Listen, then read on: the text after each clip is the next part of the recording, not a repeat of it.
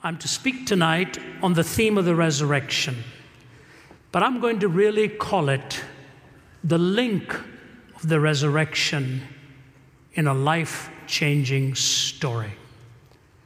Because it doesn't hang on its own. It comes in sequence on some very critical forerunners, both in personages and in the storyline.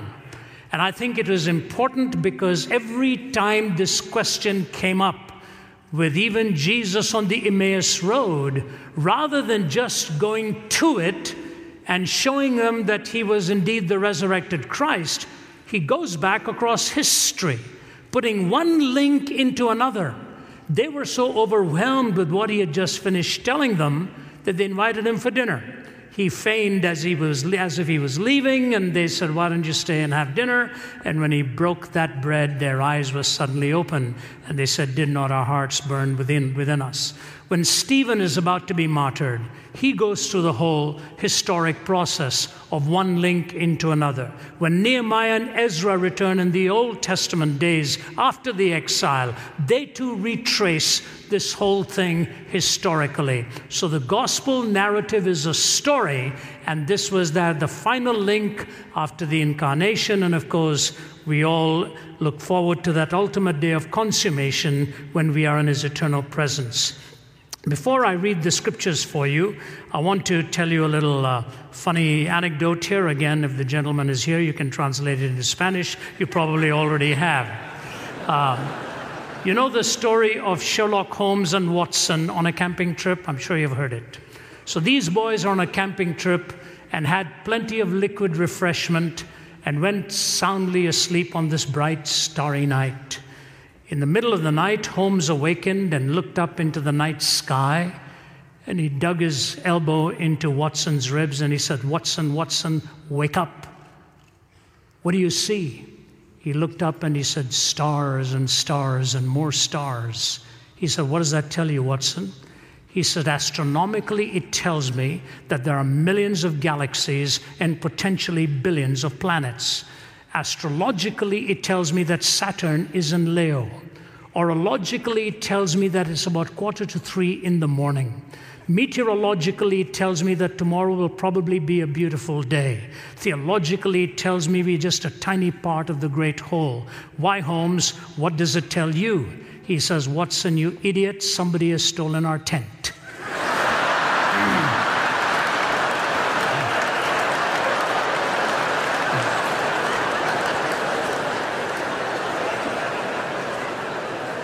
Have you ever heard all these big-sounding words, these extraordinary words that people with no hope, no meaning, no foundation for life actually use to try to soothe our consciences? Maybe that's why they even sometimes lapse into verbiage that they really ought to be careful about. Richard Dawkins was not too long ago with the former dean of St. Paul's Cathedral, who himself, by the way, happened to be a liberal man, but they were debating this issue. And as they were in the middle of the debate, Dawkins was making fun of Christians. He said most of them probably couldn't name the Gospels for you. So the former dean looked at him and said, "Richard, your favorite book is Darwin's Origin of Species, isn't it?" He said, "Yes." He said, "Could you name the full title for me?" Dawkins says, "Yeah, I know. It's so long a title." The dean said, Go ahead. Name it for me." And Dawkins pauses and says, "The Origin of Species, oh my God," says he.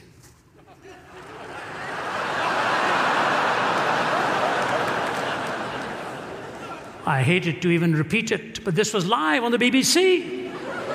Couldn't think of it, and so the ultimate evidence of the sovereignty of God is that even when somebody who doesn't believe in him calls upon him to remind him of the book in which he started to believe, that he didn't exist.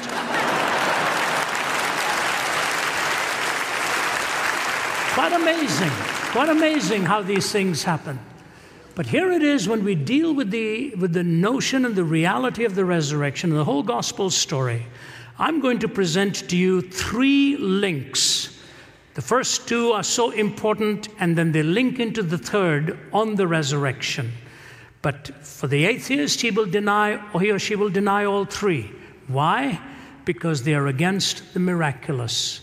Naturalism has to explain everything. For the religionist of various spiritual worldviews, they will definitely deny at least one, if not two of them. The Christian affirms all of these, all three of them, and they are vitally important links in the storyline of the gospel. I've been in the ministry now exactly as long as RC has been, 40 years. And I can honestly tell you, the longer I am in this, and the more I'm privileged to defend it, even in front of some of the most hostile audience of the world, I'm more convinced than ever that we have the most beautiful story to tell, and a story that is rooted in truth and relevance, the twin feet on which we must always carry the wings of the gospel here.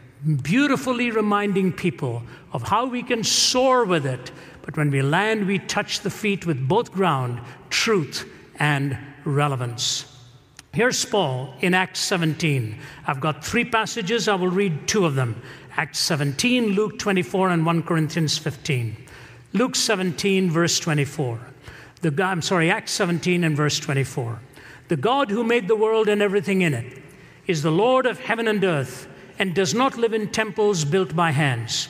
He is not served by human hands as if he needed anything, because he himself gave all men life and breath and everything else. From one man he made every nation of men, that they should inhabit the whole earth, and he determined the time set for them and the exact places where they should live. God did this so that men would seek him and perhaps reach out for him and find him, though he's not far from each one of us. For in him we live and move and have our being. As some of your poets have said, we are his offspring. Therefore, since we are God's offspring, we should not think that the divine being is like gold or silver or stone, an image made by God's design and skill. In the past, God overlooked such ignorance, but now he commands all people everywhere to repent, for he has set a day when he will judge the world with justice by the man he has appointed. He has given proof of this to all men by raising him from the dead. Between the bookends of creation and the resurrection, he tells the story how God ordained all of this. And then in 1 Corinthians 15, in that beautiful passage, which he received a creed that was already in existence. And even profound critical scholars like Pannenberg or Fuller will say to you that no more than 3 to 8 years had passed when Paul received this creed. It had been in existence even before him. So this is what he says: "For what I received I pass on to you as of first importance, that Christ died for our sins according to the Scriptures, that he was buried, that he was raised on the third day according to the Scriptures, and that he appeared to Peter and then to the 12. After that, he appeared to more than 500 of the brothers at the same time, most of whom are still living, though some have fallen asleep. Then he appeared to James, then to all the apostles, and last of all, he appeared to me also, as to one abnormally born." Powerful passage of Scripture here in 1 Corinthians 15, that descriptive passage of what the resurrection is all about and the particulars. So we move then between these three links as we get to the final thoughts of tonight's message. The first thing I want to remind you of this is that we are told, according to the Scriptures, prior to the resurrection story, that God is the author of human essence. God is the author in the essential nature of our humanity. We didn't come into being by accident. We just didn't suddenly appear unconceived or without any purpose in mind, but that God himself is the designer and brought us into existence. The psalmist says, "When I see the heavens, the work of your hands, the sun and the moon and the stars which you have made, what is there in man that you are mindful of him, or the Son of Man that you visit him?" This fact of our creation is a vital source in enabling us to understand what it means to be human. It's a vital source, giving us the generality of our essence, created in the image of God. Some of you have probably heard me mention this simple conversation between Jesus and the one who was questioning him, trying to pit him against the Caesar. And he looked at Jesus and he said, "Is it all right to pay taxes to Caesar?" The one question I wish so desperately Jesus had answered differently. Then on April 15th, you could be godly and rebellious at the same time. Jesus, so brilliant in his response, he says, "Give me a coin." And he took the coin and he says, "Whose image do you see on this?" The man says, "Caesar." Jesus says, "Give to Caesar that which is Caesar's, and give to God that which is God's." The disingenuousness of the questioner is noticed in the fact that he did not come back with a second question. He should have said, "What belongs to Caesar? What belongs to God?" And Jesus would have said, "Whose image is on you?" Give to Caesar that which belongs to Caesar. Give to God that which belongs to God. God's image is on you. But no, the naturalists who tell us they will debunk the notion of the resurrection because it is a miraculous intervention in the normal processes of life and death, will also tell you they do not need God to explain the origin of the universe or God to explain the creation of us divine entities. And yet, if you read the scientists again and again, you'll see how they end up with systemic, ideological, and philosophical contradiction. And scientists themselves, disgusted with the approach of sheer, rugged, naturalism, unvarnished, are beginning to realize how undefendable this really is. David Berlinski, who doesn't have a dog in this fight here, he's not a believer. In fact, he is an avowed skeptic. But when Richard Dawkins wrote his book, The God Delusion, David Berlinski responded with his devil's delusion. And on the inside flap of the cover, he says this: "Has anyone provided a proof for God's inexistence? Not even close. Has quantum cosmology explained the emergence of the universe or why it is here? Not even close. Have the sciences explained why our universe seems to be fine-tuned to allow for the existence of life? Not even close. Are physicists and biologists willing to believe in anything so long as it is not religious thought? Close enough.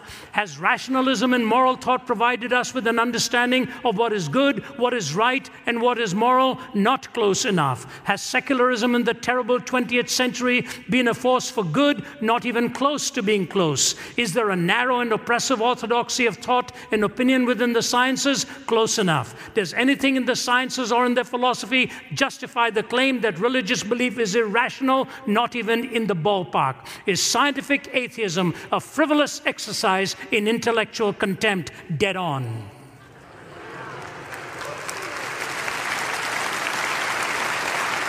This is Berlinski.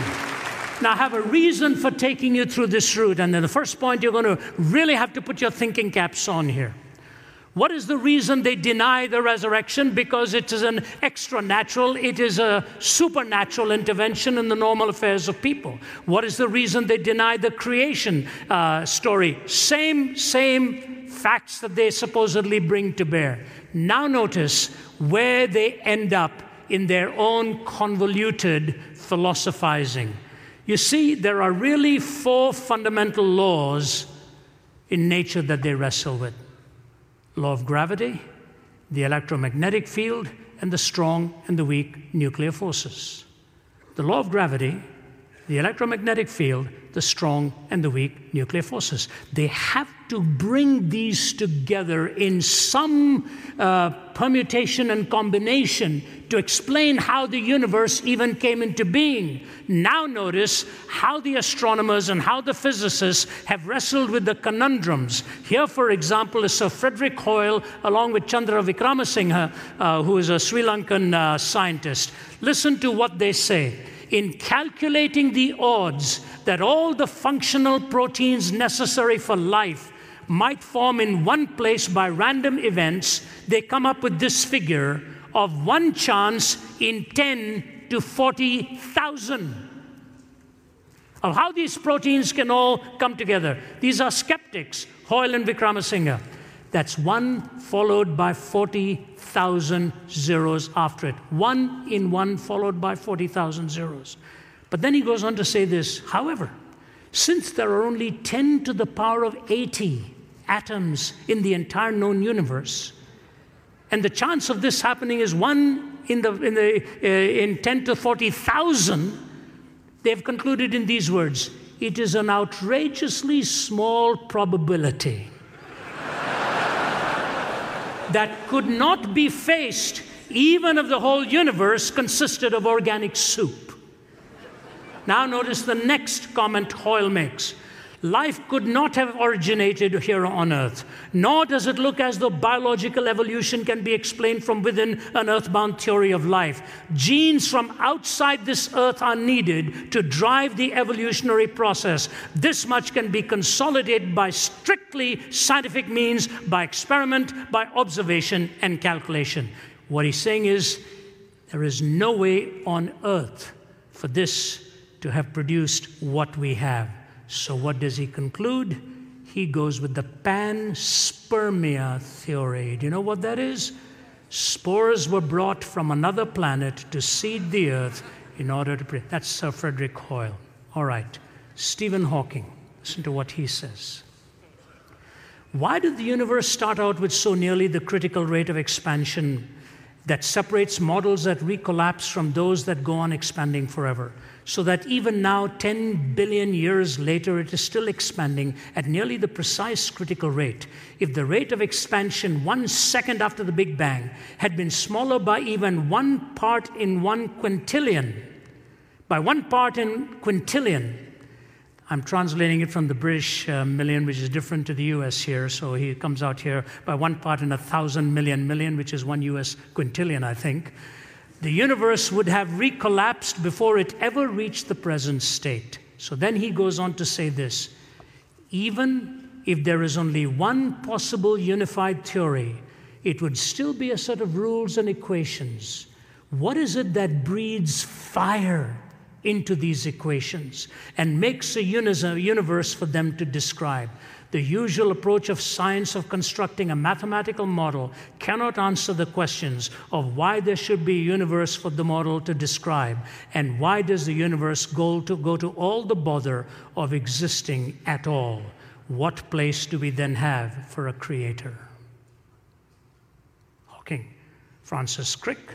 Listen, an honest man, armed with all the knowledge available to us, can only state that in some sense the origin of life appears at the moment, listen, to be almost a miracle. So many other conditions which would have had to have been satisfied to get it going. Prominent physicist James Trefil, and this I'll close that thought, in his book, Are We Alone in the Universe, says this, if I were a religious man, I would say that everything we have learned about life in the past 20 years shows that we are unique and therefore special in God's sight. If I were a religious man, that's what I would say. Instead, I shall say that what we have learned shows us that it matters a great deal what actually happens to us. So here you've got it. Hoyle, Hawking, Francis Crick, who got the Nobel Prize for cracking the code of the DNA, and James Trefil, coming out with one of two extremes, one saying mathematically impossible to explain, the other saying panspermia. And by the way, Francis Crick believes the same thing, that spores were brought from another planet to sow the seeds right here in our Earth. And as for James Trefil, he said, if I were a religious man, I'd have no problem explaining this, but I'll just say it matters an awful lot what is going to happen to us. What does it mean to be human? What does it mean to be human? That's what I believe is the first link that we get in the generality of creation and in the particularity of human life. I move quickly. First, we've got the story of how we have the created order, that God is the author of human essence. Second, we have God, the Redeemer, in human existence. God is the Redeemer in human existence. For what we watch here now is the story of brokenness and the story of fallenness and the story of the despicable nature of sin. You know, I marvel at how many stories we read in our newspaper again and again and again. The evil that we read about, the tragedies that we read about. I did a little write-up on Newtown after the tragedy took place, as many people did. I'm sure many of you did, blogged on it, commented on it. What do? You're silenced. In fact, got a call asking if I would come there and do some meetings. I said, give it some time. These kinds of wounds are very painful. Having been at Columbine sometime after it happened, also at Virginia Tech after it happened, I've always wanted time to provide a real means of God's healing process. But I think of all the discussions that have taken place, the one big question that is always unaddressed in this, you see, it took 3 things to do that killing. It took a young man, it took a gun, and it took some ammunition.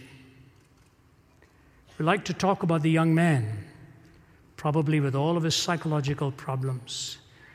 And in lawmakers, we like to deal with the weapon. How can we bring this all to an end by just removing that kind of weaponry? And I'm not minimizing either.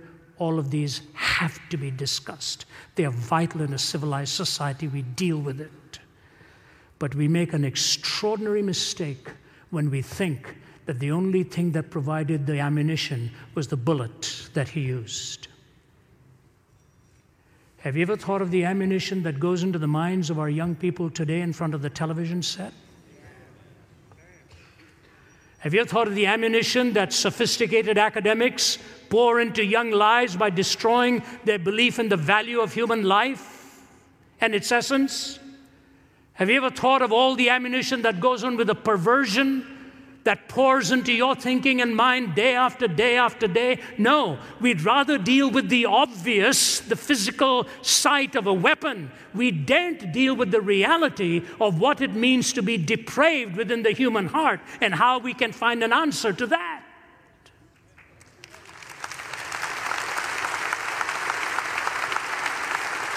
You see, here's the thing I want to say to you. The same week that we witnessed Newtown in that horrific atrocity, another atrocity was played out in the city in which I'd made my home for many, many years, where I was raised, in the city of New Delhi, India, where 6 thugs got onto a bus. They had no gun, they had no bullets. They just took some iron rods and staffs and poles and battered a young woman to a point that she was so brutalized and plundered in her body that no hospital in India found within itself the resources to mend her body. They flew her to Singapore, and within a few days she lost her life. And the man she was with, I forget whether he passed away or what, he too was bludgeoned. 5 ordinary village-type people with no gun, with no bullets, ravaged a young woman like that, a beautiful young woman preparing to study psychotherapy, sent to an early grave. The depravity of the human mind. You know, my wife wanted so much to be here, and we've been through a tough 10 days. I'd gone to Australia and come back and finished some meetings, and she had gone to represent me for some board meetings in Singapore and India. The first time we were back together after 3 weeks, it was a week ago Sunday, and Margie and I were packing some boxes, preparing to move, and she got up on a small step ladder, and I was in a other room, putting some of my books in or whatever, when I suddenly heard this crash and a scream, and she came crashing back, and when I walked in, it's a sight I'll never forget. She was just staring glassy-eyed into the ceiling, and her arm was just completely limp. And I just burst into tears and bent down, couldn't move her body. She said, please don't touch this arm, something's happened. And I called the paramedics and all of them, and took them about 30 minutes, first giving some morphine to kill the pain, and then 30, 40 minutes to get her onto a stretcher. It was a complete, clean fracture of the humerus, upper right humerus. You know what happens when your bone's broken? I had a broken back at one time. You can will all you want to will, and you cannot move that extremity. You can want to make all the decisions you desire, and she couldn't move that arm and still is in trouble with it, probably for some weeks, if not some months to come. Is that not an indication of what happens when the soul has ruptured and broken and fallen away from God? You can will all you want to will. You cannot rescue yourself. You cannot redeem yourself. So the story of creation is linked directly into the story of redemption, and both of them take a miraculous intervention. Both of them. So those who deny the miracle of the resurrection are forced to deny the miracle of the new birth. Remember a long time ago, not a long time, but a couple of years ago, maybe even less than that, a book was written that ought never to have been written, which was called Love Wins. And one of the statements, I don't like to criticize people's writing, but I remember when I came to this line in there, I put it down and I said, my word. When he made the comment that nowhere in the New Testament does it talk about receiving Jesus Christ into your life as your Savior. And so on,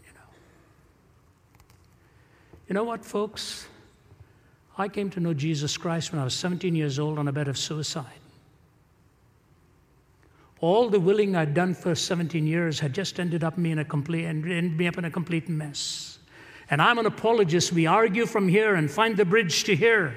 From the head to the heart, we do it all the time. But I'll tell you what, no matter what arguments are presented to me at the end of the day, I know in whom I believed. I know who's redeemed me. I know the divine encounter and what happened to me in that hospital room. I know the transformation that took place, the new hungers, the new loves, the new desires, the new passions. All of these came by divine intervention. It was a miraculous intervention of God Himself into my life, just as He's intervened in yours. And until we understand that it really takes a supreme intervention of God Himself to overcome the dastardliness of evil, the inclinations of the heart, until we understand that, we can just sort of stop short with one idea of the miraculous, either in the creation or in the resurrection. We will lose sight of one of the greatest down payments of the ultimate resurrection, which happens right now as God brings new birth within you and brings that dead soul to life, as it were, bringing the new life into you. This society does not understand evil. That's why it does not understand the miraculous power needed for the new birth. Adolf Eichmann, when he went to trial, I remember being in Yad Vashem in Jerusalem when I was doing a research for one of my books, and the people took me in and showed me reams and reams of material. And in fact, there were young people going through the entire manuscript and the transcripts of the Eichmann trial, and a lot of it fascinating to read, how he was brought in by the Mossad from Argentina in a cloak and dagger operation that's told in the book The House on Garibaldi Street and ultimately put into a film, how the intelligence so brilliantly operated. Peter Malkin was at the helm of it all and brought Eichmann back in a brilliant maneuver and took him back to Israel for his trial. And Hannah Arendt, of all people, writes the book on the trial and execution of Eichmann, and her book ends with this paragraph. Adolf Eichmann went to the gallows with great dignity. He asked for a bottle of red wine and drank half of it. He refused the help of the Protestant minister, the Reverend William Hull, who offered to read the Bible with him. He had only 2 more hours to live, and therefore no time to waste. He walked the 50 yards from his cell to the execution chamber, calm and erect, with his hands bound behind him. When the guards tied his ankles and knees, he asked them to loosen the bonds so that he could stand straight. "I don't need that," he said. And when the black hood was offered him, he was in complete command of himself. Nay, he was more. He was completely himself. Nothing could have demonstrated this more convincingly than the grotesque silliness of his last words. He began by stating emphatically that he was no Christian and did not believe in life after death. He then proceeded, "After a short while, gentlemen, we shall all meet again. Such is the fate of all of us men. Long live Germany, long live Argentina, long live Austria. I shall not forget them. In the face of death, he had found the cliche used in funeral oratory. Under the gallows, his memory played him the last trick. He was elated, and he forgot really that this was his own funeral. It was as though in those last minutes he was summing up the lesson that this long course in human wickedness had taught us, the lesson of the fearsome, word and thought-defying banality of evil. You trivialize evil, you trivialize the new birth. You trivialize the new birth, you will ultimately trivialize the created order. And these two links in the mind of the Apostle Paul were absolutely critical as he led to the resurrection. That God is the one who is really the creator of our human essence. He is also the redeemer of us in our human existence. And then he leads us to that final of all truths here. He tells us how God is really the hope from death's dominance. God is our ultimate hope from death's dominance, defines our essence, redeems us in our existence, and gives us the hope against death's dominance. I want you to follow me very closely now, because I'm bringing this all down to the tip of the funnel here, the lower end of it. What is the resurrection all about? How do we know that it really happened? See, once upon a time, the swoon theory, the hallucination theory, the fraud theory, and the stolen body theory, all of that took their turns and made their rounds. Swoon theory that changed the disciples from a bunch of frightened Boy Scouts, as it were, to be willing to be martyrs, where 11 out of the 12 died a martyr's death. Hallucination, where psychiatrists will tell you hallucination is sort of a single individual's experience, not with 500 of them hallucinating at the same time. As Karl Barth said, all you need to do is listen to them arguing against each other, and they decimate each other's arguments. Barth was right in that. I want to give you what classic arguments are given, 10 of them, for the evidence of the resurrection of Jesus Christ from the dead. And I will close by adding 2 more links to that. So here they are. Number 1, the disciples' eyewitness experience, where they saw and felt and touched. They saw, felt, and touched. I come from India. My father was from Kerala. My mother was from Chennai. I was raised in Delhi. Kerala is in the deep south, Delhi is in the north. Kerala has a little town called Kodungalur. It is the place where the Apostle Thomas first set foot on Indian soil. There is a huge amount of extra biblical material available on this. I researched it, I picked it up from people like the Venerable Bede to other well-known patristic fathers and so on who testify to Thomas going there. The oldest church in India is called the Mar Thoma Church, named after him, after Thomas. And I ask you, why would a man have done what he did and paid with his spear-thrusted side? Because he said he would not believe until he saw and felt and touched. And the eyewitness of Thomas is, as he knelt and felt that side, ho kurios mu, ho theos mu, my Lord and my God. The transformation of Thomas. Why did 11 out of the 12 disciples die a martyr's death? And by the way, Thomas Aquinas makes a vitally important point here about these martyrdoms. He said they all died alone. They died alone. This is not 12 or 50 or 60 of them in one room all of a sudden deciding to come up with a theory and a story and being gutted by flames. Peter crucified upside down. Paul stoned on the Appian Way. And here Thomas on Indian soil being speared to death. There's a memorial to his death to this very day. They died alone. They weren't looking for some great celebration on the outside and some cheering. They were murdered and slaughtered in so many different ways. And they paid for this. Think of all things of the vision of Peter, who even after seeing the transfiguration, a sight given to just 3 of them, so profound was the transfiguration experience where he said, let's stay right here. I don't want to leave here. Even after that, he went on and denied his Lord. Then he says, but now we have the word of the prophets made more certain, and you will do well to heed that as a light in a dark place. What's happened to Peter is a remarkable transformation. And I suggest to you that he saw Moses. He saw Elijah. It took the resurrected Christ to transform this man. So number 1, you see the disciples as eyewitnesses. Number 2, the early proclamation of the resurrection. So powerful. These documents are so powerful. You know, a few years ago, I was in Tirana in Albania. I just finished speaking at the parliament and then spent about an hour with President Berisha. Fascinating conversation, which I won't betray to you. But after that, the curator of the museum said, I really want you to come to the museum, please.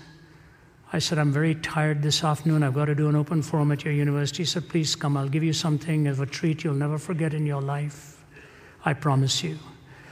And I was a guest, and I had told my videographer, Bob, I said, why don't you go with me? I'm tired, but let's go. We went, and they were surrounded by all kinds of militia. I wondered where we'd come. And I walked into the room, all guards around the room, and people packing an auditorium. And he takes me in, and he introduces me in their language, and then he turns to me in English and says, will you please repeat the message you gave to the members of parliament this morning? So I looked at him and said, I thought you were going to give me a surprise and a treat I'd never forget. He said, it'll come, just speak. I did it in about 20 minutes, and then we sat down. All of a sudden come 3 or 4 guards with their arms outstretched like that, all of them wearing blue gloves. And one man following them with blue gloves in their hand places one in front of Bob Tigert, my videographer, and myself. And they place these volumes in front of me. The 4 Gospels, written in gold ink by the hand of St. Chrysostom. In the 400s, Ceausescu tried to burn them. Somebody hid them.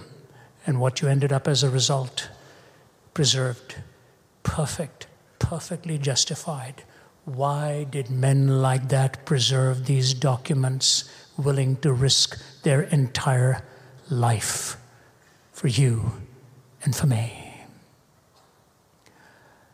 The early proclamation of the resurrection with the documents. 3, their transformation from fear to martyrdom is remarkable. Number 4, the empty tomb. Number 5, they proclaimed it in Jerusalem itself, where it all happened. Number 6, no contrary evidence when those would have desperately wanted to prove it wrong. All they would needed to have done is produce the body. Instead, Rome itself bent its knee to the message, the power of all that was happening. 7, the existence of the church founded by law-abiding monotheistic Jews. 8, the change of the day of worship to Sunday. 9, the conversion of James. 10, the conversion of Saul of Tarsus. Number 1, eyewitness experiences. Number 2, early proclamation of the resurrection. Number 3, transformation of the disciples from fear to martyrdom. 4, the empty tomb. 5, they proclaimed it in Jerusalem itself, right where it happened. 6, no contrary evidence when when those who wanted to prove it wrong would desperately have wanted to produce it. 7, the existence of the church founded by law-abiding monotheistic Jews. 8, the change of the day of worship to Sunday. 9, the conversion of James. 10, the conversion of Saul of Tarsus. I've already spoken to you about Peter and Thomas. Can I add just one more? Why on earth would they have first put the evidence in the mouths of women? Tell me. Tell me. In a society where their word would not have counted in court. So if anybody is scheming this thing up, anybody is trying to create a scenario, that would be the last place they would have gone to find authority. It's just like my Lord, who take those that the world was marginalizing, just like my Lord on the cross, to look at the young man and point to his mother and say, take care of her. She's your mother now. And then he comes into the garden and appears to the women and says, you go and tell the disciples, and you go and tell Peter, these boys weren't ready for this kind of a primary source. It's amazing. Absolutely amazing. Something else. Why would he have said he was going to bodily rise again when he could have hoodwinked them like other Eastern mystics and said, I'll spiritually rise again? How do you ever falsify something like that? How do you falsify it? Say, he's spiritually risen. He said he would bodily rise again. You know, I'm not kidding you when I tell you this. Take these 10 to 12 to 13 evidences and put it together and try and then defend the swoon theory, the fraud theory, the stolen theory. And I think Spong came up with what? Dogs ate the body, and the book came out, Spong was wrong. Anything Spong believes, I don't know where he comes up with. I think he lies in bed at night wondering, what weird idea can I come up with tomorrow morning? All these other theories. And I love what the Apostle Paul says. He says, and to me, the least of all, he says, one abnormally born. You know what he's talking about? One dragged out of the womb, unwilling to come out. And he goes and writes for us 1/3 of the New Testament and changes history as it was known then. And he says this, different to all the other disciples, that I may know him, the power of his resurrection. That I may know him, the powers of his resurrection, and the fellowship of his suffering, being made conformable unto his death. Follow me. Every other disciple came the other way, through the cross to the resurrection. He came the reverse way, from the resurrection to the cross, that I may know him, the power of his resurrection and the fellowship of his suffering, being made conformable unto his death. Let me take you back. Creation, the general value of you as an essential person, the particularity of you as an individual. You see, many humans die every day. We can't mourn for all, but God gives us those special relationships. When we lose someone close to us, that particularity of that person becomes important for us to know whether the resurrection idea really is true and the fact of the resurrection is historically tenable, because then we'll see this loved one again, the hope. And then we go through the redemption, who brought the miracle of new birth into you and to me, from the miracle of creation to the miracle of the redemption to the miracle of the resurrection. Follow me carefully here.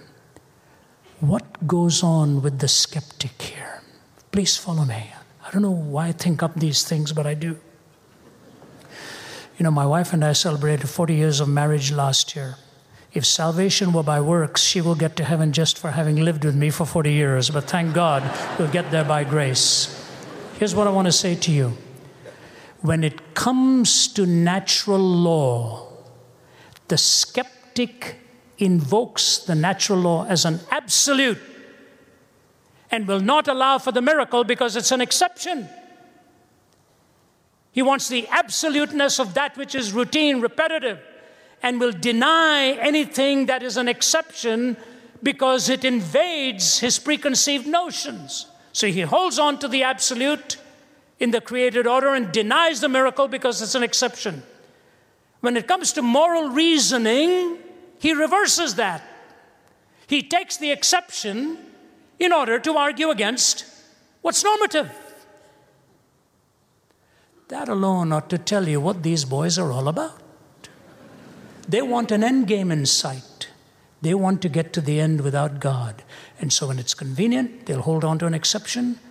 When it's inconvenient, they will deny an exception. So in the created order, they hold on to the absolute, deny the exception. On moral reasoning, they hold on to the exception to deny the absolute. That's the way it goes. That's the way it goes. I was with a professor of law of a very prestigious university. I'll close with that, end up with a couple of illustrations here, and I'll be through. If I named him or the position he held, all of you will know whom I'm talking about. But I was having coffee with him for 1 hour, total skeptic, before I lectured. This is not long ago. He said, you know, Ravi, when I was young, I had all the aspirations, and I was very conservative in my thinking, my values, my beliefs. Then I got into university and got everything the way I wanted it to go, and I became extremely liberal and jettisoned all my absolutes, and I became the chief legal counselor, and he named the person for whom he was the legal counsel. He said, you and I are sitting across this table now, you're in your 60s, I'm approaching 70. He said, I'm back to my conservative way of thinking, and wondered where all the years went that I squandered in debunking absolutes and debunking all those notions. He said, you know, friend, I want to tell you something. If there is an answer, I'm coming more and more to the conviction it'll have to be in Jesus Christ. I know of no other. He writes to me, he writes to my colleague in Oxford, John Lennox. Why? Why? I'm now a grandfather. We have one little grandson. I spoke to him on the phone today. He's 19 months old. Hi, Papa. Hi, Papa. Hi, Papa. It costs $0.50 to just keep listening to that, but it's fun. And I watch him walking around and I think to myself, why am I enjoying this so much? I had 3. What's the difference? I think there's a difference. You know what the difference is? You have a stock of emotional energy available at any given day.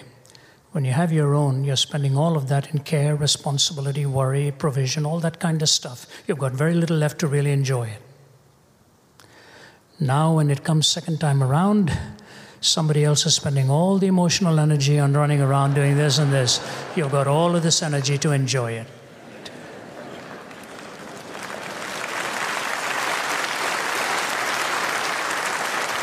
When he was born,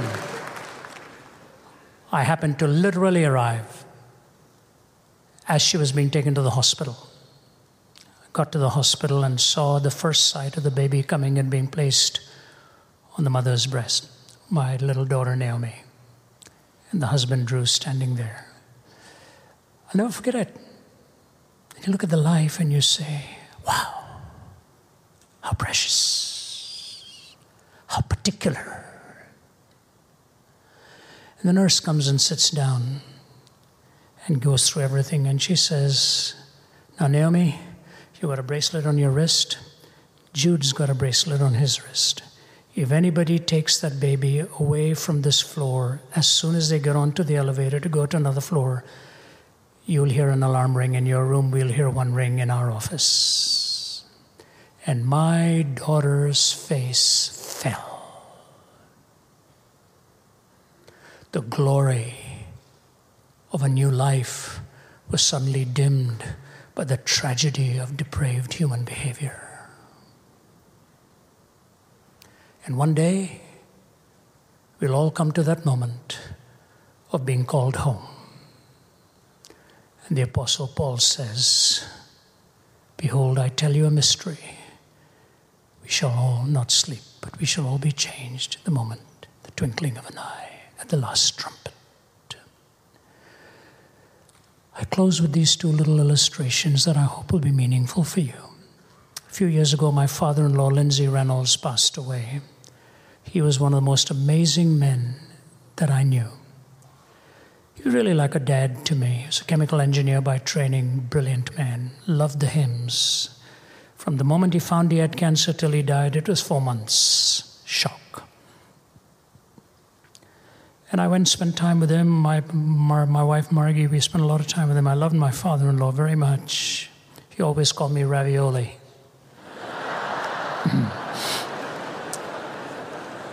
He never had a son. And I went and sat down and held his hand, and we chatted of all the great things. And he said, I'm so sorry, son, this has come so suddenly, and so on. I had to go away for some meetings, and the day he was going, he'd been silent for a few days. He was 85, been married 63 years, I believe. He'd been silent, shriveled down to a bag of bones. Didn't say a word. Then his eyes opened. 3 of his 4 daughters around the bed, his wife around the bed there. They all said this. He opened his eyes, looked to the heavens, and he said the word, amazing. That's amazing. Then he looked at his wife and said, Jean, I love you. And he was gone. Jean, I love you. And he was gone. What a way to say goodbye to this world. The glory and amazement of what you see, and bidding goodbye for having honored the love of your life. All of this only makes sense if you are created by God, if you're redeemed by Him, and ultimately resurrected for a future hope. And so the songwriter says, but just think of stepping on shore and finding it heaven, of touching a hand and finding it God's, of breathing new air and finding it celestial, of waking up in glory and finding it home.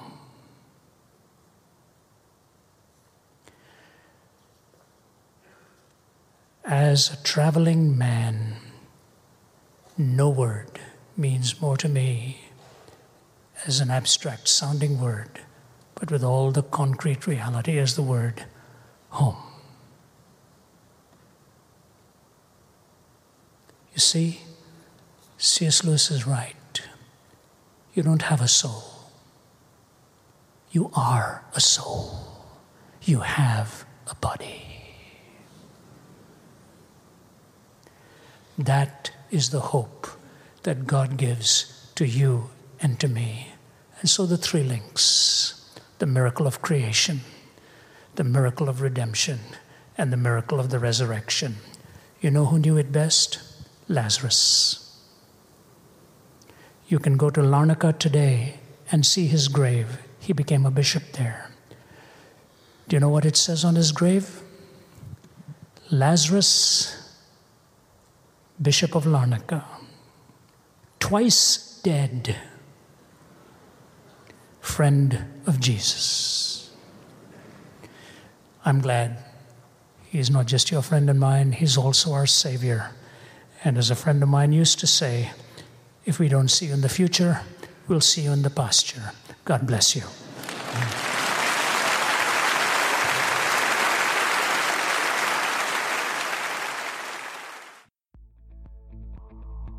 Hey, thanks for being with us for this study. Before you go, I want to invite you to join us every Sunday at 5 p.m. Pacific Standard Time for our new live online service.